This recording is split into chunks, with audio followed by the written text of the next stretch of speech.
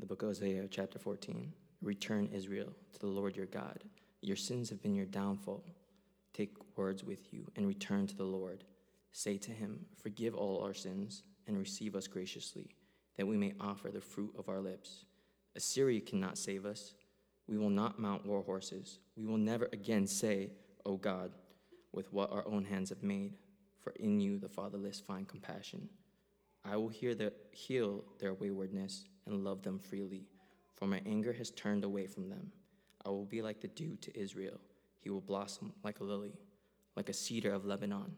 He will send down his roots. His young shoots will grow. His splendor will be like an olive tree, his fragrance like a cedar of Lebanon. People will dwell again in his shade. They will flourish like the grain. They will blossom like the vine. Israel's fame will be like the vine, the wine of Lebanon. Ephraim, what more have I to do with idols? I will answer him and care for him. I am like a flourishing juniper. Your fruitfulness comes from me. Who is wise? Let them realize these things. Who is discerning? Let them understand. The ways of the Lord are right. The righteous walk in them, but the rebellious stumble in them. Let me ask you the question. What do you do when you've blown it in a relationship? How do you recover? How do you make things right when you've done something terrible and you know it? The times where you've hurt someone that matters to you at such a level that you don't even want to see their face because the shame is too great. And perhaps it's someone that you've wronged more than once, and so you don't even want to say sorry because they're going to feel like talk is cheap. You've already done this before. What do you do in those situations? I remember one time with my parents, one of many times, where I deeply shamed my parents. And I'm not going to go into all the details because their cultural aspects are going to be confusing. And I don't want to get into right now. But this situation, I totally shamed my dad in front of a large group of people. And I remember in the moment, I was living out of my selfishness and out of my self-protection. So I didn't give a rip about what he thought or how he felt. But then as everything kind of started to settle, I realized what a fool I was and how much I hurt and shamed my father. And when I got home, my parents, for the first time and the last time, the way they punished me is they asked me to put a chair over my head and hold it. Now, imagine a 9-year-old less buff Sam, okay? Less buff is the key word, right? And so I'm this scrawny little Asian skinny kid, and I'm holding it and shaking like crazy. And I think they asked me to do it for like 2 minutes, and I lasted for like 30 seconds or whatever, right? And I'm about to be crumbled, and they're like my mom, moms can be so weak sometimes, and they're like, oh, it's okay. And my dad was like, oh, it's fine, you can stop. And I remember when my dad said, you can stop, I thought to myself, I can't. I haven't suffered enough. I need to feel more pain. Because at that moment, I genuinely feel like I wronged my dad. And so I feel like I haven't filled up the pain yet. I don't feel like the punishment fit the crime yet. My conscience is seared, it's hurting right now and needs a balm. And the balm was my suffering. And so I was like, no, let me do it longer. 5 seconds. But I just kept trying over and over again. It was probably a pretty pathetic sight, but I was trying to show my dad, I really am sorry. I shouldn't have done that. Let me suffer a little longer because I deserve it.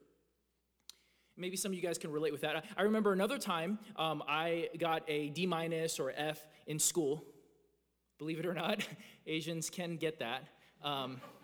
It was PE. Just kidding. No, it was math or something. Okay, I did great in PE. But it was like math. For sure it was math.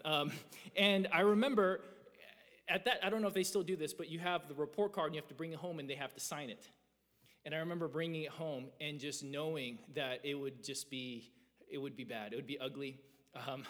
And I remember not going home. I ran away because I was scared to death for my own sake because I was wise.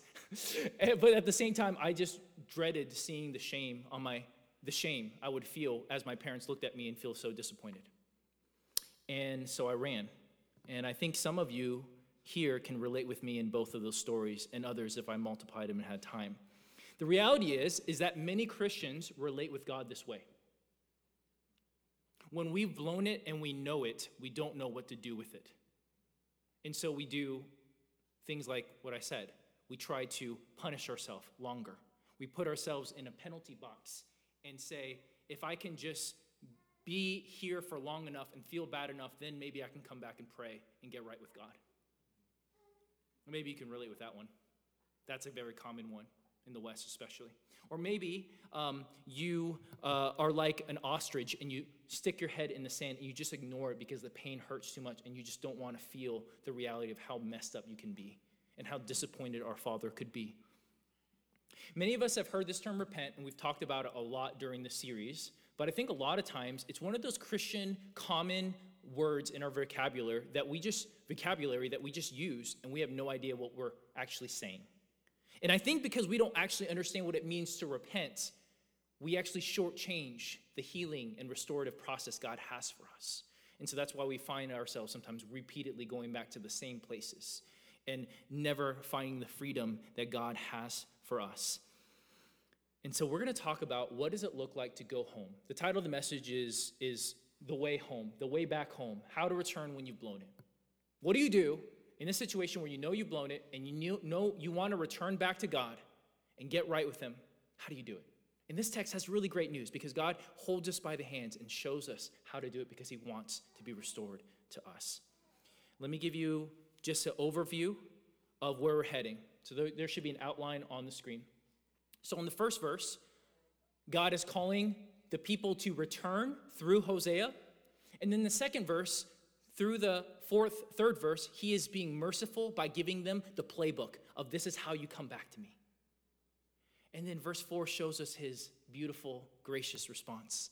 And then verse 5 through 8 just talks about all the beautiful restorative promises he has for those who return to him. And finally, in verse 9, the passage ends with just an open-ended. Maybe you heard it when Tim was reading at the very end. It doesn't end on a definitive note. It just ends on an open note. What are you going to do about this? Now that you heard, what are you going to do? And that's how the whole book ends, and that's how this will end here. So let's start in verse 1. Hosea chapter 14, verse 1. Return, Israel, to Yahweh your God. Lord your God, your sins have been your downfall. Note the word here, return.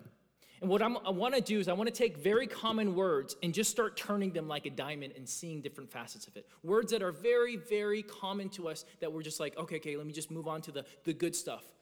What does it mean that he would say return? Well, in a very, very basic observation, to return means someone had to have left, right?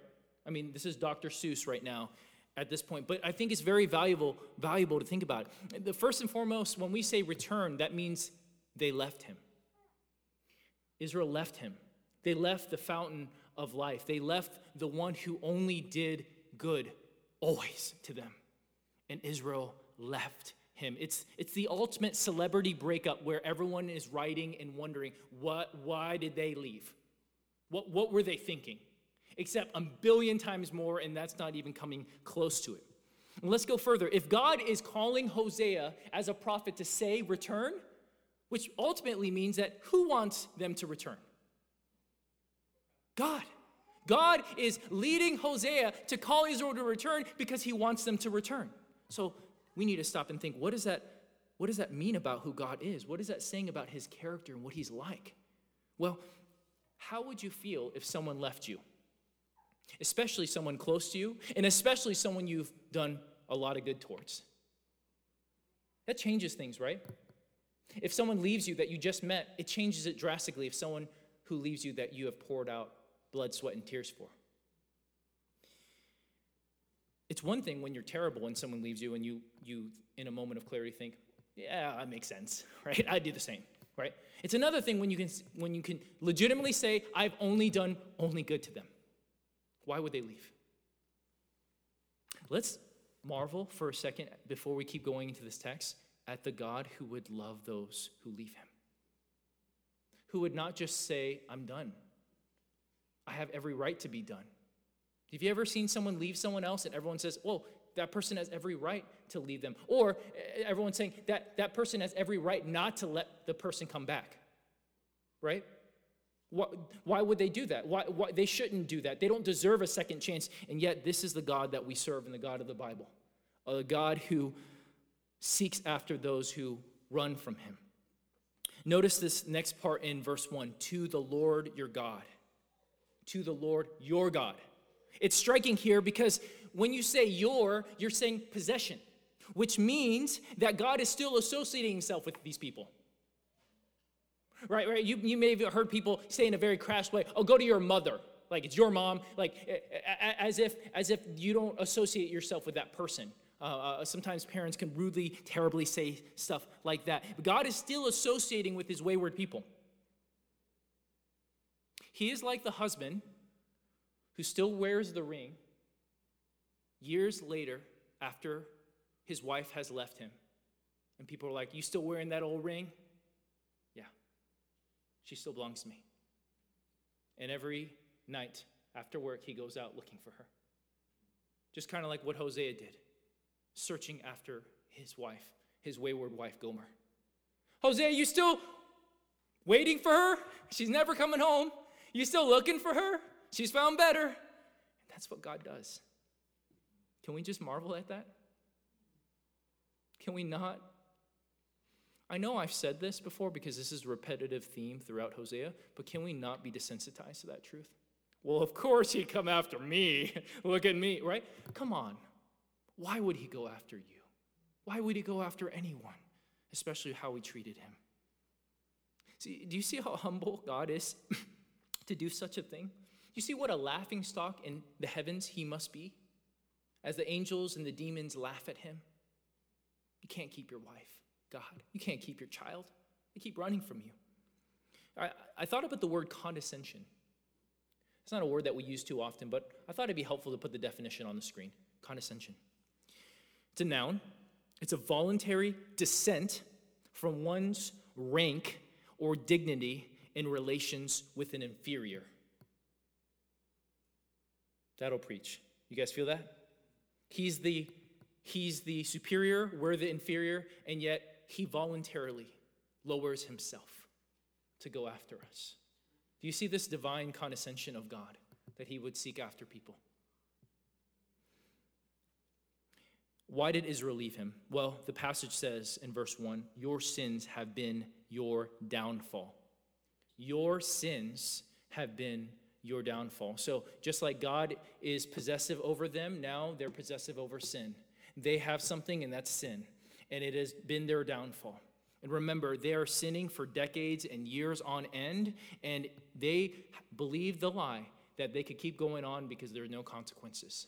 At least no consequences they were experiencing. And so over time, these things built up. And so politically, physically, relationally, agriculturally, emotionally, especially spiritual, everything starts crumbling from around them.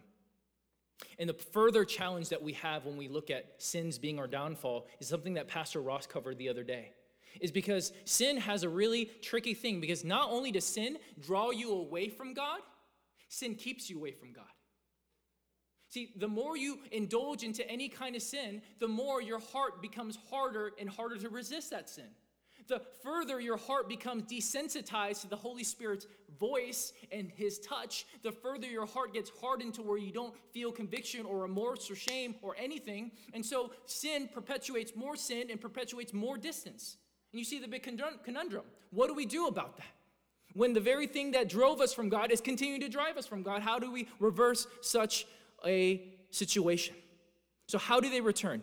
God holds them by their hand in verse 2 and takes them to himself. This is how you do it. Take words with you. This is verse 2. Take words with you and return to the Lord. Say to him. The only illustration, and I'm afraid to say this because whenever you use a movie illustration, everyone just starts playing the movie in their head and stop listening to the preacher, but I'm going to try it. In the movie Back to the Future, McFly is trying to speak to his future wife and woo her. And he has no idea how to speak to people in general, and especially women. And so his son feeds him lines. Do you guys remember this? And he's like, you are my destiny. Or what does he say?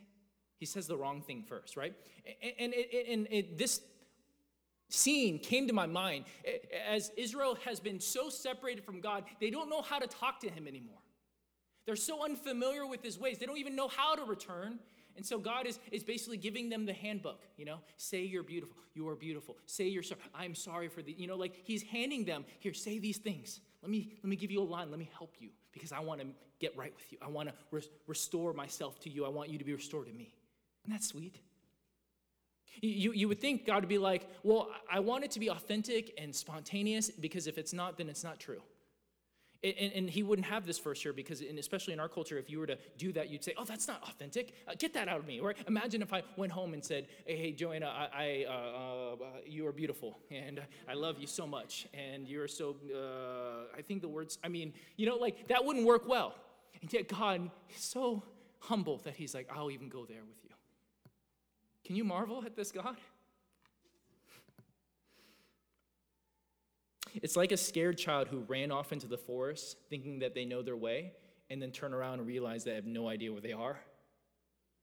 And they're panicking and scared and they don't know how to get back. And God goes searching for them and brings them by their hand. So here are the steps to be restored that he gives them, starting in verse 2. Forgive all our sins. So he says, take words with you and return to the Lord. Say to him, forgive all our sins. The ESV translates this, forgive all our sins, or take away all iniquity. So when we start off getting right with God, so remember, he's giving us the playbook. How do you return when you've blown it and you don't know what to do? Well, you start off saying, forgive me. Forgive me of my sins. Take away my sins. But let's think deeper. Another word that is so common in church that we can easily forget. What does this word forgive mean? Well, we're basically saying to God, do not hold against us something that you should hold against us. Would you not hold against us what you should hold against us? Father, I know I blew it, and I know you should totally cut me off and totally wipe me out, but would you release me of my debts towards you?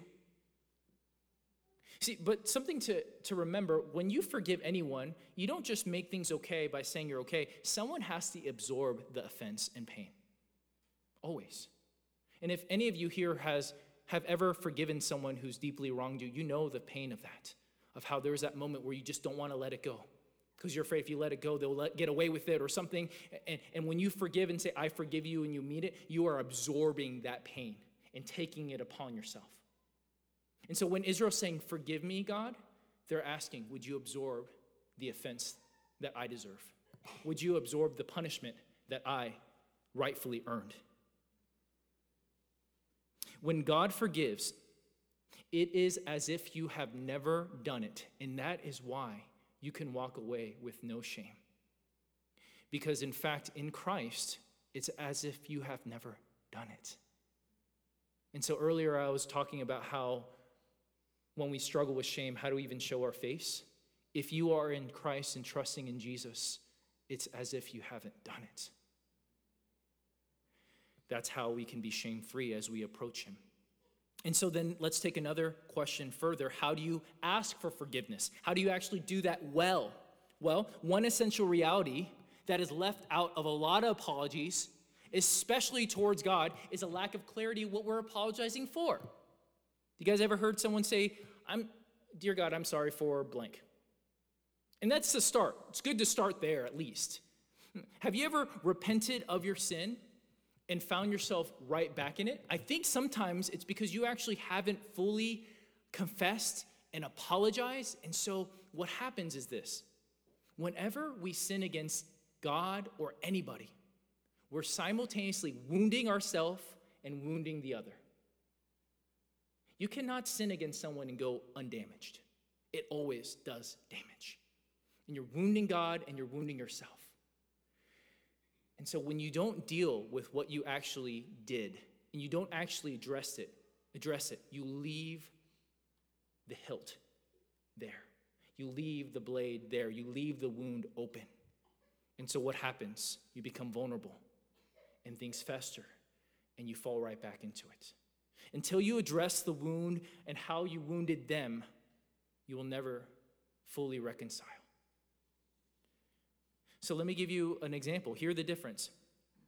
God, I'm sorry I looked at inappropriate images. I've heard that many times in small groups of men, and I've heard myself say something like that too. Notice the difference between saying something very general like that and not addressing the wound in yourself or God or those you have sinned. Here, the second example. Father, forgive me for lusting after women who are not my wife, for looking at them and subjecting them in demeaning ways in which you forbid, and being arrogant enough to go forward even when you warn me not to. Instead of loving them, I used them for my own sexual gratification, and I cheated on my beloved wife so that I can get my own kicks. Father, please forgive me, and thank you for taking my punishment for my lust. You see the difference? See the difference between that and, I'm sorry, I made a mistake. So you're not dealing with the wound that you inflicted in God's heart. You're not dealing with what you have actually done, and therefore you can never go forward and move forward for long. See, when you clearly walk through what you did and why it was messed up, the gravity of sin is properly highlighted so that when forgiveness and healing can flow upon you and worship can exude out of your heart. I was reminded by this quote from Paul Miller. It's going to be on the screen. It's my favorite book on prayer called A Praying Life. And he says this: praying out loud is not a New Testament rule. It is just another way of being real in prayer. Everyone is different. Personally, I found it hard to pray out loud because I'm so in the habit of praying silently. Still, when I confess a sin out loud, it feels more real. When I hear my own voice admitting that I've done something wrong, I'm surprised by how concrete the sin feels. I've even thought, oh, I guess that really was wrong. On my way to a social event, I will sometimes pray out loud in the car that I won't fall into sexual lust or people-pleasing. This helps me become much more aware of my need. My prayers become more serious. I really commend you to verbalize prayers. Not always, but there's something very powerful when you put life to them by putting them out there or writing them down. And you see them in all of its glory, and sometimes you see in all of its mess. There's power in proclamation, and just something that I think our church can grow in that would serve us well. And after this step is dealt with, we move on to the next. Number 2, ask to be received. So the first one is to ask for forgiveness. The second is ask to be received. The text says this: receive us graciously. Receive us graciously. See, someone can forgive a debt and say, and then I never want to see you again. Your fine is paid, but I don't want to see you. See, what we're asking for here in repentance, and what we're shooting for, is not merely, would you forgive me my debt and not give me what I deserve? Because repentance fundamentally is saying, God, I want you back. I want to come home to you. I don't want the distance between us. We're not merely paying a ticket because we parked in the wrong spot. This is not some impersonal law. The law of God overflows out of the heart of God. And so when we sin, we're coming between us and our love. We are dividing ourselves with him. And so when we repent, we're returning home to him. And we want him to receive us because that's what we want. That's our goal, right? At the end of the day, we don't want just forgiveness so that we can feel guilt-free. Oh, thanks, now I feel great. Man, that guilt was so hard. See you later. No, the guilt removes us from his presence and from intimacy with him. And when the guilt's removed, now we get him. And if you just want the guilt to be removed, you don't really want him. And you're missing the whole point of repentance. And sometimes people will confess something and it's been pent up for so long that they will literally feel euphoric joy because they finally let it out. And they're like, oh, praise God. But then as you press in closer, you realize actually they don't want him. They're just so glad they're not carrying that elephant on their shoulders anymore. That actually happened at our grandmother church, where a man for years was committing adultery, and he confessed to the whole church, and he was praising God afterwards. And people were like, praise God for restoration. And the guy just fell right back into stuff like that because he was just excited to finally be guilt-free because he said it. Remember, the guilt is removed only so we can have him. The worst thing about sin is not the negative consequences in your life, which those are many. The worst consequence is that you don't get him anymore. You lose him. So you want your debt to be forgiven, for sure, but even more, you want God. And skipping this step is like someone who totally screwed you over, and they just say, like, hey, when I mean skipping the step of forgiveness and dealing with your guilt and shame, is like someone who totally screwed you over, and then you don't even address it. They don't even address it, and they said, hey, can we just go back to how things were? That doesn't work, right? We got to talk about what you just did, bro, or girl, or wife, or husband. We can't just act like nothing happened and just be restored. We got to deal with what happened. And so sometimes if we skip that step because we just want to be with him and I just want to be right with you and not properly grieve and work through that repentance process and the confession process and forgiveness process, then we shortchange the relational restoration. Does that make sense? You need both. You both need the forgiveness and you also need the ultimate end, which is to be received. And I love that we're saying, receive us graciously, acknowledging that we have no business asking for this except by his kindness and his grace. Receive me even though you shouldn't receive me. But receive me because I know what you are like. And you're a good God. Would you be gracious towards me? And that's the only hope you have when you go before God, is receive me in your grace. Because if you don't have grace, if you don't have this unfathomable grace, and you don't have this unfathomable grace to forgive me and receive me, then I'm done.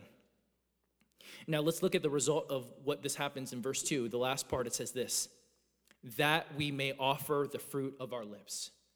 That we may offer the fruit of our lips. I'm not going to go into all the details of what this would mean, but after you are forgiven and you are received graciously, then you are led to worship and joy.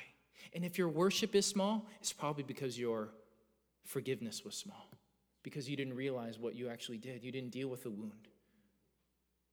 If you have small worship, if when we sing about Christ has risen from the dead and forgiven us and oh, what a Savior, and your heart doesn't move by that, question if you've actually walked through these steps of truly repenting and mourning over how you've wronged God.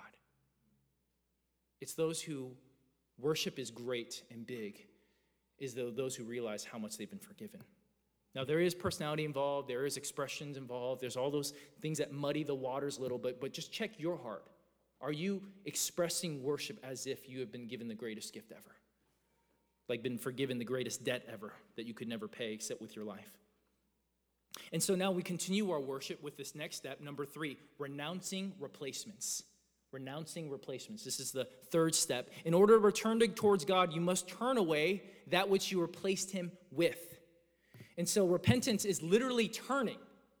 And so if you're going one way, that means you're literally saying, I'm going to go the other way. What that means is everything I was thinking or doing or believing was wrong, and I'm switching the way I'm thinking about it, and I'm changing and I'm moving towards you. And so if you are truly repenting, there must be a change in thinking and doing eventually, at least. It has to happen. If that doesn't happen, there's not true coming home. Verse 3, look at what he does. Assyria, this is what you must say. Assyria cannot save us. We will not mount war horses. We will never again say our gods to what our hands have made. Let me unpack what that means real quickly. Assyria cannot save us. Let's start there. So Assyria was Israel's superpower in the north, and Egypt was the superpower in the south. And Israel would repeatedly go to the north and the south looking for someone to help them so that they actually didn't have to turn to Yahweh. Could you protect us? Could you provide for us? Would you care for us? And so what they're saying, God is feeding them the line, and they literally need to say, that won't do. They will not save us. And then we will not mount war horses. That's the next line. They would often believe that if they had the right army, that they could dig themselves out of the hole. And then he says, we will never again say, our gods, to what our hands have made. And so they would make these idols, and then they would literally say, you're my God, which Isaiah has a lot to say about that. This reminds us of an earlier passage in Hosea 5:13 we covered before. But basically, Ephraim is another word for the northern tribe of Israel. They're seeing their sores, their brokenness, their sickness, and instead of dealing with it by going to God, realizing they've self-inflicted themselves, they've like drunk the poisonous vial, they're just going to other nations trying to get help. Would you help me? Would you help me? And God's like, listen, you drunk it yourself. And if you want that to be taken care of, come to me. Don't go to them. They can't do anything. And they're not realizing that it's God is the one who can heal them. But he is not able to cure you, not able to heal your sores. For them to move towards Yahweh, to get right with God, they need to verbally and physically replace and renounce everything they've replaced God with. And so, as we look critically at Israel, there's a lot of lessons for us too. What's your Assyria? What's your Egypt? That you need to say, that will not save me. Maybe it's money or a relationship or security or a career. And I think something that will be really fitting, especially during the ministry time, is that you literally say, that will not save me. That will not give me everything I believe it will give me. Because ultimately, the cure, the source, is God. And we need to verbally say, that boyfriend or that girlfriend or that having a child or whatever it is that you can cling to, having fame or popularity or whatever it is, that will not save me. There's something very powerful when you proclaim that and tell God, I have been a fool. Those will not save me. You will. And the reason for the whole verse is found here at the end. The ground that gives reason why God could say such things. Look at this beautiful line. One of the most beautiful lines in the Bible. For in you, the fatherless find compassion. Can I get an amen on that? Yeah, that's good. That's one of the greatest lines ever. In you, the fatherless find compassion. Amen. This is such good news, especially in America, with over half of us growing up without fathers, either physically or emotionally. And so we have an epidemic of fatherlessness. Praise God that we have a God who's a father, and we can find compassion in him. See, this passage can also be translated as, for in you the fatherless receive compassion. And I like that translation more than find, because find can kind of suggest that you do the searching. And if you read and kept up with this whole series on Hosea, they're not doing the searching, are they? In fact, they're doing the running, and God's doing the searching. So in you, the fatherless receive compassion as God pursues the self-made orphans. Did you catch that? Self-made orphans. They have orphaned themselves and ran from home, and yet God goes after the fatherless in his compassion. Amen? And what will God's mercy be towards them? Well, let me just stop here. Back then, being fatherless is about a death warrant for your family. Because if you don't have a father, you don't have a livelihood, unless you had an able-bodied son. So spiritually and physically, Israel got to that point where they lost their military, they lost their political system, their religious system. They were spiritually fatherless, and yet God has compassion on their state. It's like a father who sees his pitiful son who rejected him and went against every command, every advice he gave him, and he sees him and he says, my heart is moved with compassion. I cannot let you stay in the slums any longer. And unlike the prodigal son, it's like the father went to the pigsty and grabbed the son out of the mud. He is good. He meets us where we're at in his compassion. And so what will God's response be to their repentance, their half-baked repentance that God literally feeds them? Well, verse 4. I will heal their waywardness and love them freely, for my anger has turned away from them. I will heal their waywardness. This word waywardness is also translated as apostasy. What does that mean? It means basically, I'm going to heal their bent hearts. And as we said the other 3 weeks ago, Israel's hearts are bent away from God, and yet God's heart is bent towards them. God must heal them and transform them if there's going to be any hope. Because even if they repent and get right with him, if he doesn't heal their heart, what will they do right after? They will go right after other gods again. They will wander again. So God has to deal with their heart. Jeremiah 17:9, a very popular, also misunderstood verse, but helpful to talk about. The heart is deceitful above all things and beyond cure. Who can understand it? And yet, God can understand it, and God can cure it. And so God needs to heal their waywardness. One of my professors in school, Rick Shank, he said, our wanters are off. Our wanters are off. Isn't that so good? Can you just say that my wanter is off? That sounds weird, huh? Your wanter is off, and God is going to heal their wanter, their desires, their wanting. They want the wrong things. They want the things that bring them death, and God is going to heal their wayward wanter. and realign it with what matters most. And if you claim to follow Christ and you don't have any evidence that your wanter has changed, double check if God has really transformed you. And ask, God, are you really transforming me, or am I just playing the part? And look at the result of the wanter changing, the waywardness being healed. He will love them freely. Love them freely. He will love them freely because nothing is in the way that would hinder love. We'll come back to this line in a minute, but let's see the reason behind this unfathomable free love. For my anger has turned away from them. Why? This comes out of nowhere, kind of like 2 weeks ago when I preached. Where is this coming from? Is God just flipping the coin and saying, it's time now. I'm going to not be angry at you, even though you deserve all the anger? Because really, they haven't done anything that would suggest that his anger should turn from them. See, this is not for my anger has turned from them because they've repented. He's giving the reason why this whole interchange can happen. How is it possible that God could forgive them and be right with them, his anger turn away if he's a just God? And that is a real big deal.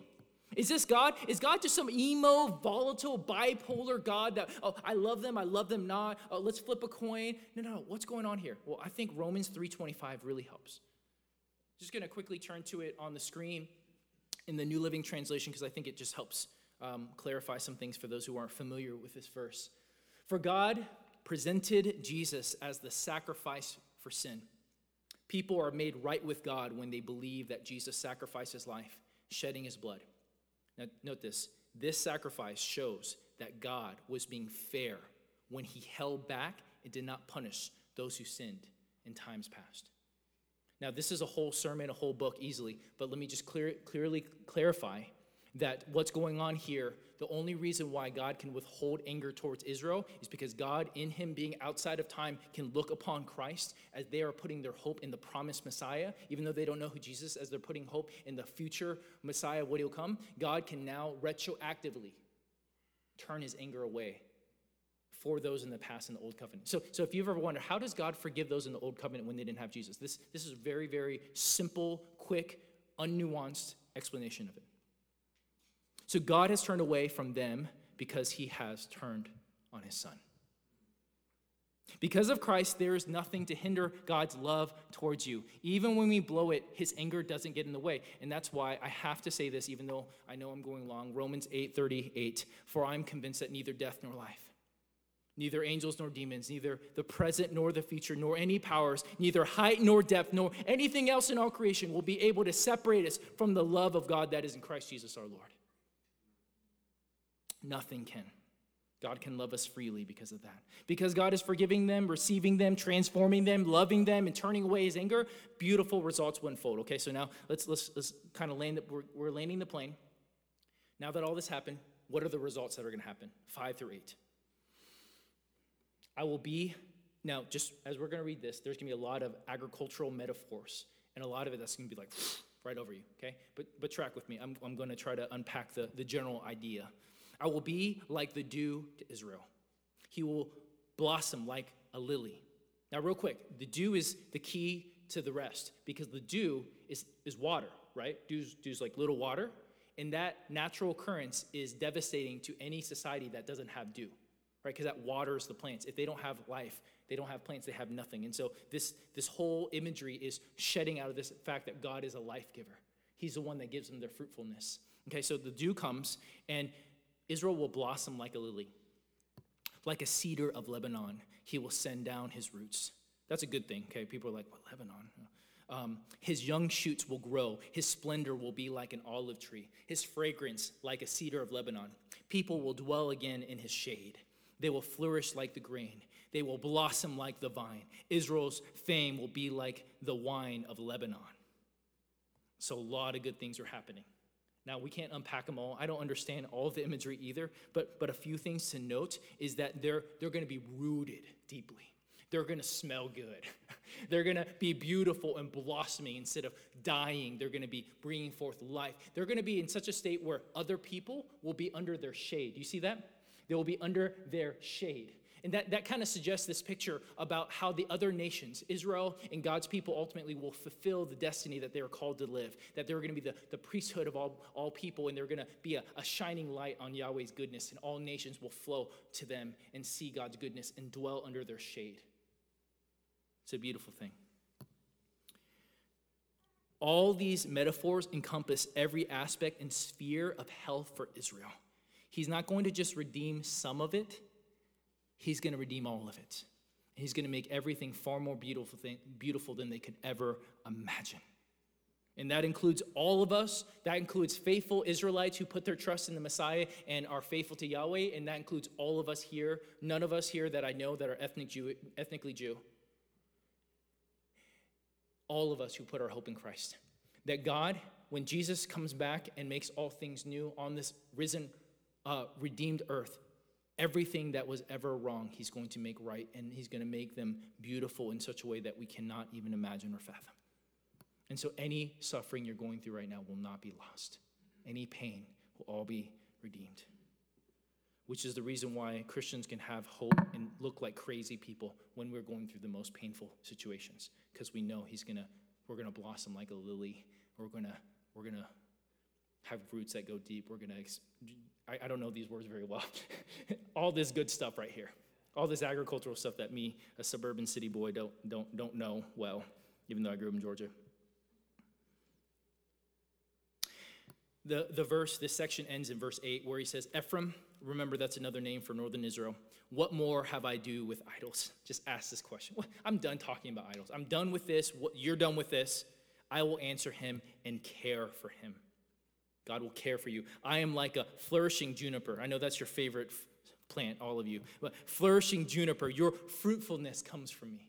All this language is a breath of fresh air for the Israelites hearing this for the first time, because they're in a famine.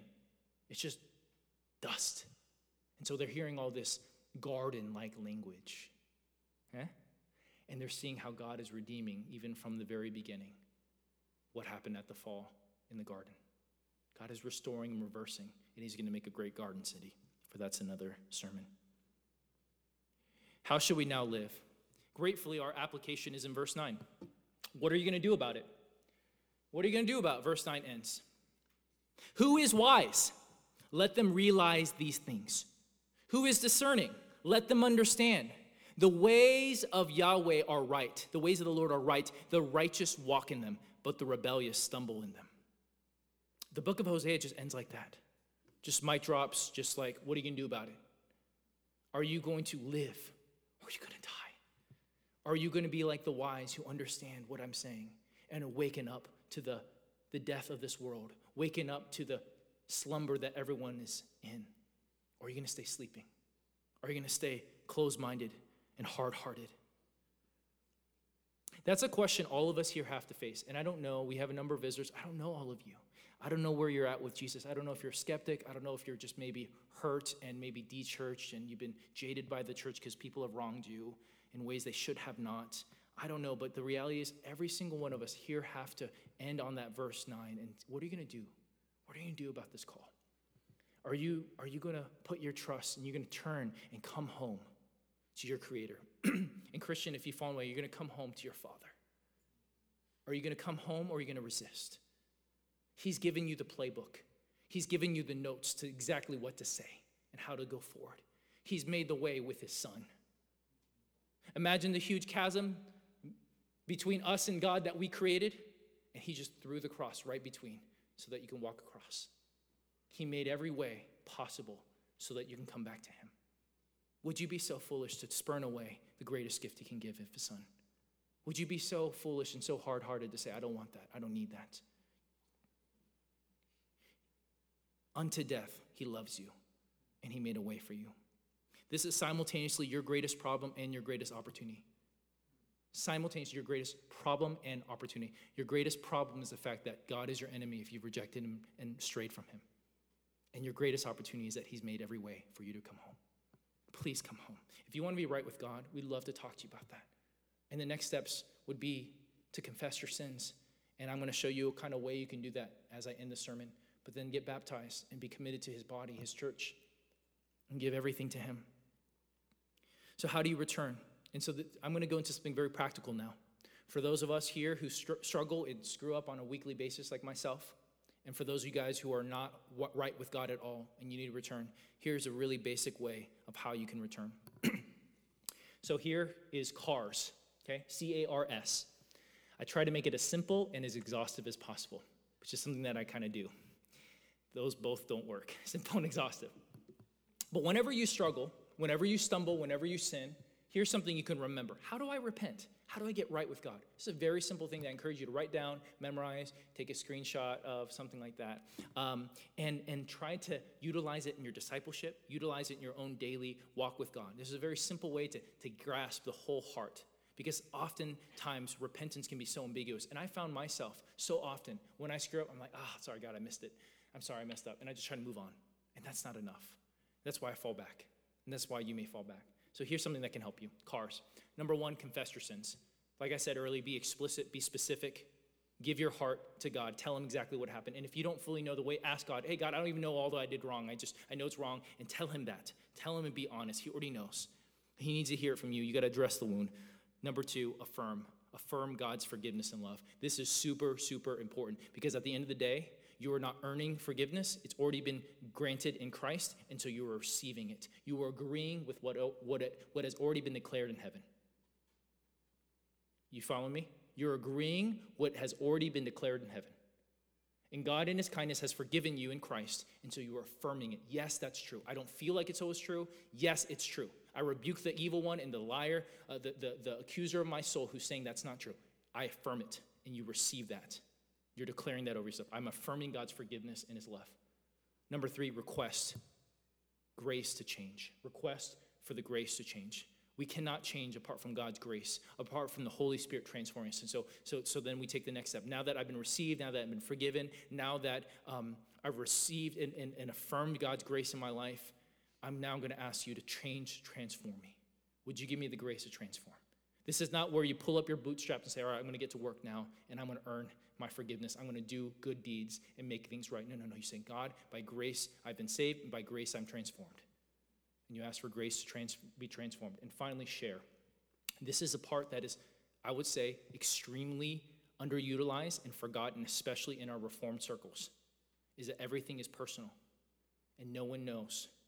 And James chapter 5 says that if you don't confess your sins to one another, you won't be healed. And I think that's both a spiritual and a physical reality in that passage. And so it's very important. After you walk through these steps, you share it with someone. And let that person pray for you. Let that person remind you and affirm you of the grace of God. Sometimes I need someone to look at me and say, Sam, you are forgiven. You have repented, you are forgiven. And because my heart feels so much shame, I don't believe it. I need someone else to look at me and say, you are forgiven, Sam. And I need someone else to say, Sam, this is a pattern I've seen in your life. Let's strategize and let me fight for you. Let's do this together. This is so important. If you miss this share part, you will fall back eventually. I promise you, God has ordained and set the church to fight and flourish when we're doing it together. If you do it alone, you'll have a short season, but you will fall. Share with those who will fight for you. Like I said earlier in our ministry time, this would be a really good time to do this during the ministry time. You can do CARS with them. And you could actually put this up during the ministry time. Can you guys remember that up? That would serve us well. And you could even declare, Assyria will not save me. My job will not save me. That relationship will not save me, whatever it is. Now let me land this plane. We're done with this beautiful book. We're done with Hosea, and it's been great. And I just want to remind you, the book of Hosea reminds us of how our hearts can be idol factories, as John Calvin says. And there are deep adulterous ways and tendencies in us. And yet, in our mess, God pursues us. And we see a God who loves us greater still. He pursues us when no one pursues. He loves when he's rejected. He forgives when he's wronged. We see a God that is so countercultural that it would be impossible for someone to dream up and make him up unless it was actually true. We see a God who disciplines because he only wants to restore us. A God who will take you out to the wilderness and strip you of everything you're putting trust in, so all you have is him. A God who adopts the self-orphaned. A God who provides all that we need. A God who is fiercely jealous because he's the only one that is truly worthy of such love. A God who will go to no end to redeem his love. And a God who will suffer unto death to pursue, heal, and restore his bride and his children. Amen?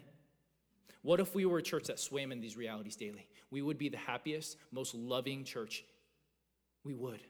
But it must start from here. It must overflow from his love out of us. And what God has done to us in this book of Hosea, he wants to do through us, brothers and sisters. It cannot just stop here. Oh, thank you, God. He wants to now flow through us, this love, this redeeming love. Let's pray. Father, thank you for this book. What a gift it's been. And I pray that you continue to transform us by it. Meet us now, even in my weakness in preaching and my failure to make much of you as I ought to. Please meet us now. And I pray that we would be able to execute cars and really get right with you and meet you.